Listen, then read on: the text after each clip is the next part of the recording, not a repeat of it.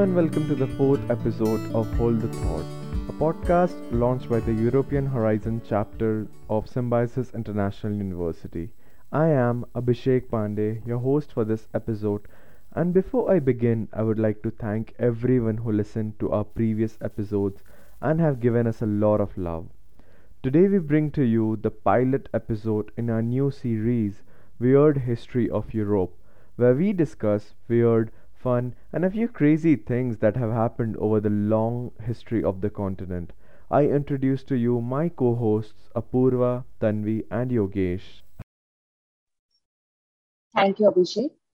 There have been numerous times throughout history where coffee was restricted, banned, or downright illegal. I'm going to fill you in on the details, but you might be surprised to find out the real reasons behind the prohibitions.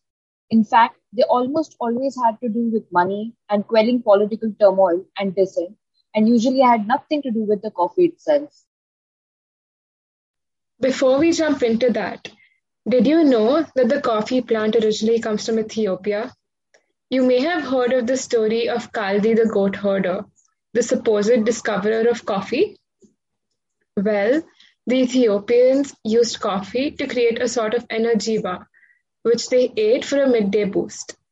It was Sufi monks who came up with the genius idea of roasting, brewing, and drinking an energizing hot liquid to help stay awake during long nights of prayer. As coffee's popularity spread throughout the general population, Yemeni merchants understood the value of maintaining control over the supply of coffee. And in order to maintain their monopoly, they made certain, under the penalty of death, that no plants or viable seeds left the country. So eventually, coffee came to Europe, providing us this possibly apocryphal tale from the year 1600. Due to its deep-seated Muslim roots, the Catholic clergy called coffee the devil's brew. They encouraged Pope Clement VIII to place a ban on coffee. But upon taking a taste, he declared it was delicious, even joking, "We shall fool Satan by baptizing it and making it truly Christian drink." On the strength of the papal blessing, coffee houses rapidly sprang up throughout Europe. Also, in 1633, Ottoman Sultan Murad IV, no longer under the control of corrupt advisors, cracked down on the coffee shops. Because of the plotting and sedition, some accounts report that he would go out at night and personally execute anyone engaged in illicit activity. Drinking coffee at home was okay, though. In 1656, during the war with Candia, and for largely political reasons, Grand Vizier Kuprili closed the coffee houses and prohibited coffee. This time, the prohibition was enforced. For the first violation, the punishment was cudgelling. A second infraction got the offender sewn into a leather bag and thrown into the Bosphorus. Proclamation for the suppression of coffee house, Charles II of England. Moving forward in the timeline, in December 1675, Charles II of England issued a proclamation banning coffee houses. As is often the case, the political discussion in them worried the man at the top. These seminaries of sedition, as he called them, were known as penny universities to the patrons. For the price of a cup of coffee, polite conversation and reasoned debate on matters of politics, science, and religion could be had with likes of Alexander Pope and Isaac Newton. This was actually cancelled before it even took effect. Coffee was banned by the Ethiopian Orthodox Church sometime before the 18th century. However, in the second half of the 19th century, Ethiopian attitudes softened towards coffee drinking. Its consumption spread rapidly between 1880 and 1886, and according to Richard Pankhurst, this was largely due to Emperor Menelik, who himself drank it, and to Abuna Matavos, who did much to dispel the belief of the clergy that it was a Muslim drink. Frederick I of Sweden levied high import taxes on coffee and tea in year 1746. Those who did not pay had their pots and cups confiscated. Later, the same year, coffee was banned outright. This, of course, resulted in a brisk black market. Penalties against coffee drinking were made, even stricter in 1766, under the rule of King Adolf Frederick, who reigned from 1751 to 1771. His successor, King Gustav III, like any enlightened ruler, sought to prove the health dangers of coffee through science with his famous twin experiment. The results were inconclusive, to say the least. In all, the Swedish people had to deal with 5 separate bans between 1756 and 1870. Also around that, King Frederick the Great of Prussia personally liked coffee, although he did have a very strange recipe for it that involves champagne and mustard. In 1777, he issued a coffee and beer manifesto recommending that the lower classes focus exclusively on the beer part. It seems he had noticed how much money was going out of the country to pay for the coffee and realized that if they bought beer instead, he would make a packet. In 1781, he established a state coffee roasting monopoly in plants in Germany and forbade commoners from roasting their own. He hired approximately 400 disabled soldiers to work as snipers to catch anyone roasting without a permit. On the other side of what would become Germany, Maximilian Frederick, the Elector of Cologne, in 1784 issued a prohibition against the use of coffee except by the rich. As you might guess, fines and prisons awaited those who were caught. In the early 1900s, it wasn't so much the coffee as the meetings. Finnish women used illegal coffee parties to meet and plan civil disobedience and resistance against the Tsarist regime that ruled the Finland at that time. Okay, we have discussed historic challenges to coffee, but all of you will be surprised to know how recent the latest challenge was. For a while in 2013, your coffee was not illegal, but getting sugar in it surely was. New York City's short-lived ban on sugary drinks, while not being aimed directly at coffee, complicated orders for coffee inside the city limits. McDonald's and Dunkin' Donuts no longer added sugar to the large and extra-large hot beverages. However, you could add your own. Sweet beverages like hot chocolate were made available only in small and medium sizes. Currently, distracted driving laws are beginning to come into conflict with our drive-through lattes. At the time of this podcast, no states in the US have said that drinking coffee while driving is per se distracting, but many have contemplated it. Yes, even underage drinking of coffee is now starting to get attention. It is not illegal now, but it's best to keep an eye on this.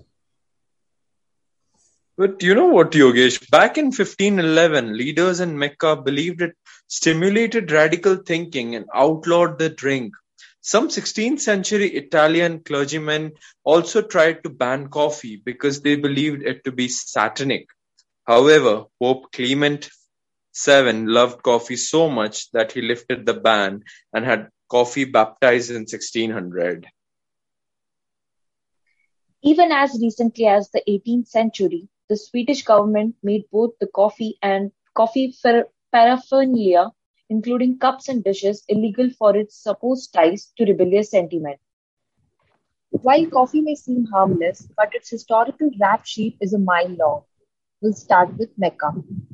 Coffee was banned in Mecca in 1511 as it was believed to stimulate radical thinking and hanging out. The governor thought it might unite his opposition. Java also got a bad rap for its use as a stimulant. Some Sufi sects would also pass around a bowl of coffee at funerals to stay awake during prayers. In the country of Sweden, Sweden gave coffee the axe in 1746. The government also banned coffee paraphernalia, which cops confiscating cups and dishes. King Gustav III even ordered convicted murderers to drink coffee while doctors monitored how long the cups of Joe took to kill them, which was great for convicts and boring for the doctors. On the other hand, in Prussia, in 1777, Frederick the Great of Prussia issued a manifesto claiming beer's superiority over coffee. He argued that coffee interfered with country's beer consumption, apparently hoping a royal statement would make Prussians eager for an eye-opening brew each morning. Frederick's statement proclaimed, His Majesty was brought up on beer, explaining why he thought breakfast drinking was a good idea. Wow, but that's quite enough about coffee. Let's have a look at our favorite condiment and its weird history. Tomato ketchup was once sold as a medicine. In the 1830s, tomato ketchup was sold as a medicine, claiming to cure ailments such as diarrhea, indigestion, and jaundice.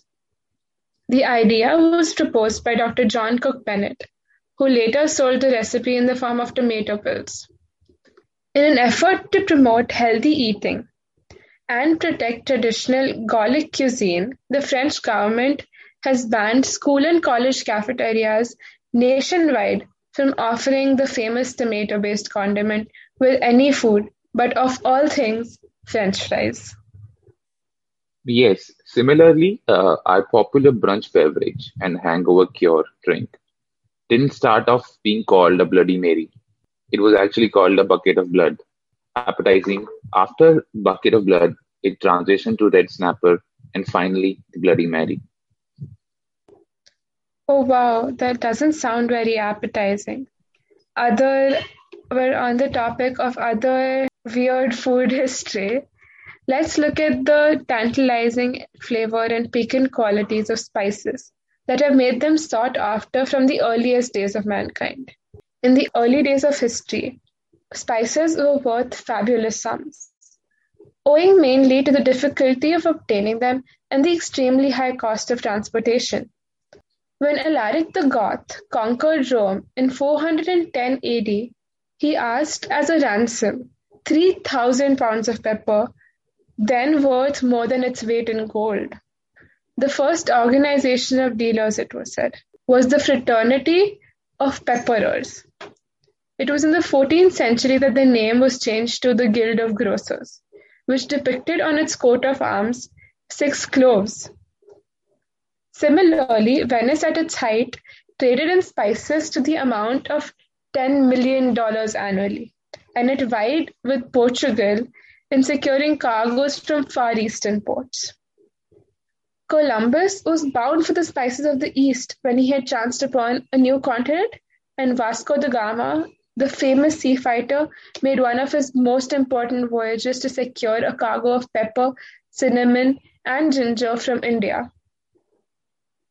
The Dutch succeeded the Portuguese in the supremacy of trade in spices, later to have it snatched from them in the 16th century by the English and the Germans. So to conclude, we can see how food has been an important part of our history to reign political soft power. As we have seen, coffee has numerous occasions been the collateral damage in a political tiff. Either the customers at the coffee houses are now thinking straight because they are no longer drinking beer all day, and that makes the leadership nervous. Or possibly they are thinking straight and talking to each other and realizing that the guys at the top are not as overly bright or altruistic as they thought they were. And maybe it's time for a change. And that really makes the leadership nervous. Maybe it's simply a cash grab, or maybe the leadership does think they're looking out for poor, unwashed masses. But it's never really about the coffee. Thank you guys for your wonderful insights into this odd topic. In this episode, we had an interesting conversation about coffee, condiments, and the other types of food that became weapons for the leaders of nations to wield in order to exercise control over their people and gain more soft power. With this, we conclude this episode of Hold the Thought, Weird European History. Stay tuned for some more discussions on weird history. Thank you.